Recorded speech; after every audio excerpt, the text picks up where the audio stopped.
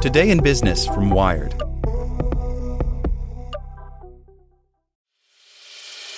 As a longtime foreign correspondent, I've worked in lots of places, but nowhere as important to the world as China. I'm Jane Perlez, former Beijing bureau chief for the New York Times. Join me on my new podcast, Face Off, U.S. versus China, where I'll take you behind the scenes in the tumultuous U.S.-China relationship. Find Face Off wherever you get your podcasts. Want to learn how you can make smarter decisions with your money? Well, I've got the podcast for you. I'm Sean Piles, and I host NerdWallet's Smart Money Podcast. Our show features our team of nerds, personal finance experts in credit cards, banking, investing, and more. And they'll help you make the most of your money while cutting through the clutter and misinformation in today's world of personal finance. You'll get clarity on strategies to help you build your wealth, invest wisely, shop for financial products, and plan for major life events. Listen to NerdWallet's Smart Money Podcast wherever you get your podcasts. Today in Business from Wired. Big tech needs to stop trying to make their metaverse happen.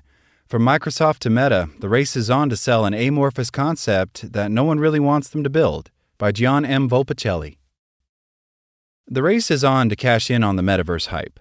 Recently, Microsoft described its $68.7 billion takeover of gaming studio Activision Blizzard, a move that would have usually been interpreted as the Xbox maker simply expanding in the gaming sector, as a way to create the building blocks for the metaverse. Meta, which rebranded from Facebook to be named after the metaverse, is at work on the world's most powerful supercomputer in order to power the metaverse. Now Meta is also reportedly planning to introduce NFT features on its Facebook and Instagram platforms. Twitter has already allowed users to transform their NFTs into hexagonal profile pictures, and YouTube might do something similar soon. According to the ever-swelling ranks of metaverse analysts and chin-strokers, NFTs, a type of cryptocurrency tokens regarded as digital title deeds, will be core components of the metaverse. That is when, and if such a thing ever exists, of course. The metaverse is a fuzzy concept. It entered dictionaries via Neil Stephenson's 1992 dystopian sci-fi novel Snow Crash, where the metaverse is the virtual refuge from an anarchy-laden world controlled by the mafia, and was brought back by a series of blog posts by VC Matthew Ball. In Ball's formulation, which has quickly risen to scriptural status, the metaverse is an always online virtual world that seamlessly blends with the real flesh and blood world, courtesy of augmented reality and virtual reality and mixed reality. Video games are part of it, but are not it. Crypto and tokens will play sizable roles as the metaverse's currencies and assets, given that people will actually work and make money in it. Rest assured, we are told the metaverse is coming. What is most striking about the buzz around the metaverse is that everyone claims to be building it, but no one knows what it really will be or what it should look like, and whether people will ever want to use it. As Wired's editor-in-chief, Gideon Litchfield, put it, we are witnessing a terminological land grab. Companies and entrepreneurs have sensed some kind of change coming in the air, and they are scrambling to call it the next big thing, put their label on it, in some case going to meta rebranding level extremes, and find ways of monetizing it. The question is whether we, the intended users, will go along with it. The shift that big tech has spotted is obvious. Over the past few years, people have started spending much more time online. The COVID-19 pandemic accelerated that vertiginously. For the white-collar workers who were asked to work from home, the office instantly shrunk to the size of a screen. Free time, for identical reasons, was also forced to find digital alternatives. With cinemas closed and bars shut and parties out of the question, unless you worked for the UK government, bored people spent an inordinate amount of time playing video games, on engaging in gamified activities such as flipping meme stocks and dabbling in crypto or crypto-adjacent products like NFT pictures. In some cases, the two things merged into strange chimeras of games and crypto finance, making online pay-for-play universes like Axie Infinity, the NFT-based video game, a source of revenue for impoverished Filipinos. Meta et al.'s gamble is that this state of affairs will persist and eventually evolve by way of faster internet, better VR, and a more functional online economy into the metaverse, aka the next internet. It is a perverse gamble. In order to really work, it requires us to be bored at home for the foreseeable future. Barring extreme cases, it is only when clubs are closed and concerts are canceled and in-person meetings are off limits that one would go for their metaverse equivalents. It might be a smart gamble. A new variant, the climate crisis, or a nuclear apocalypse might force us all indoors again, but it is, to put it dramatically, a bet against humankind. It is not necessarily bad for technology companies to take a leaf from sci-fi, but if you really have to, at least try picking the utopian stuff, like Amazon's Echo, blatantly modeled after Star Trek's chirpy talking computer, over the unsettling dog-eat-dog hellscape of Snow Crash. And still, the morality of the Metaverse project is the least of its problems. Unlike Google Glass, the gold standard of tech blunders, it is not an overhyped and ill-conceived product.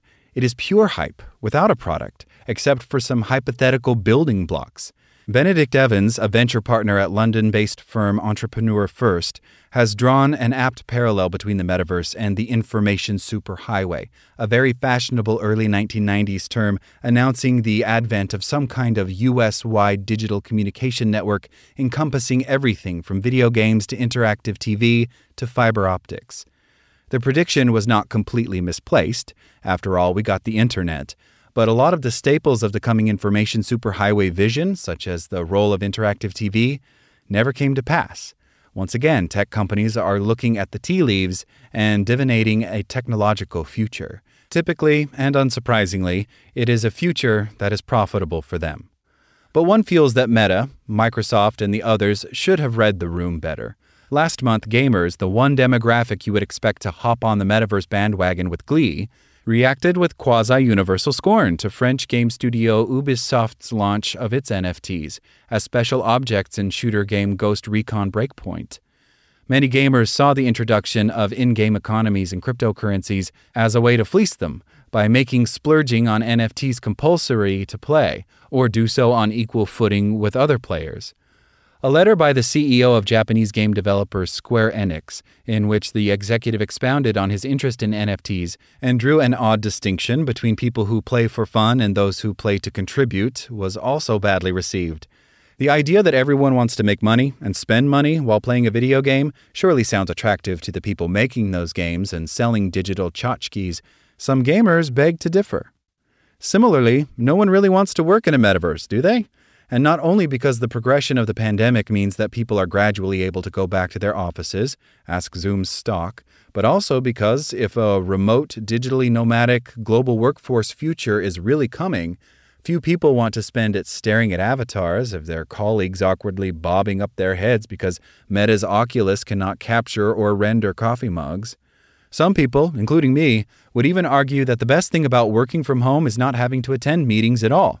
But if really one has to, why go through the hassle of wearing a bulky VR headset and interact with cartoon characters?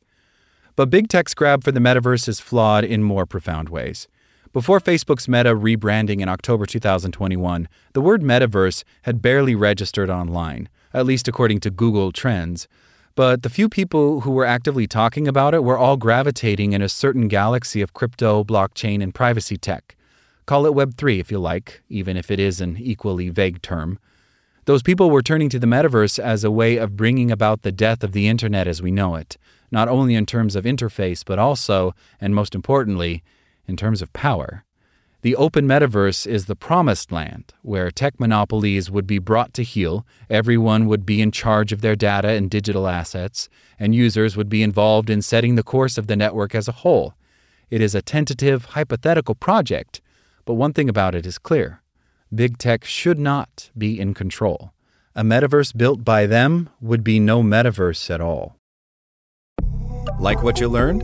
Subscribe everywhere you listen to podcasts and get more business news at wired.com/business. Want to learn how you can make smarter decisions with your money? Well, I've got the podcast for you. I'm Sean Piles, and I host NerdWallet's Smart Money Podcast. Our show features our team of nerds, personal finance experts in credit cards, banking, investing, and more.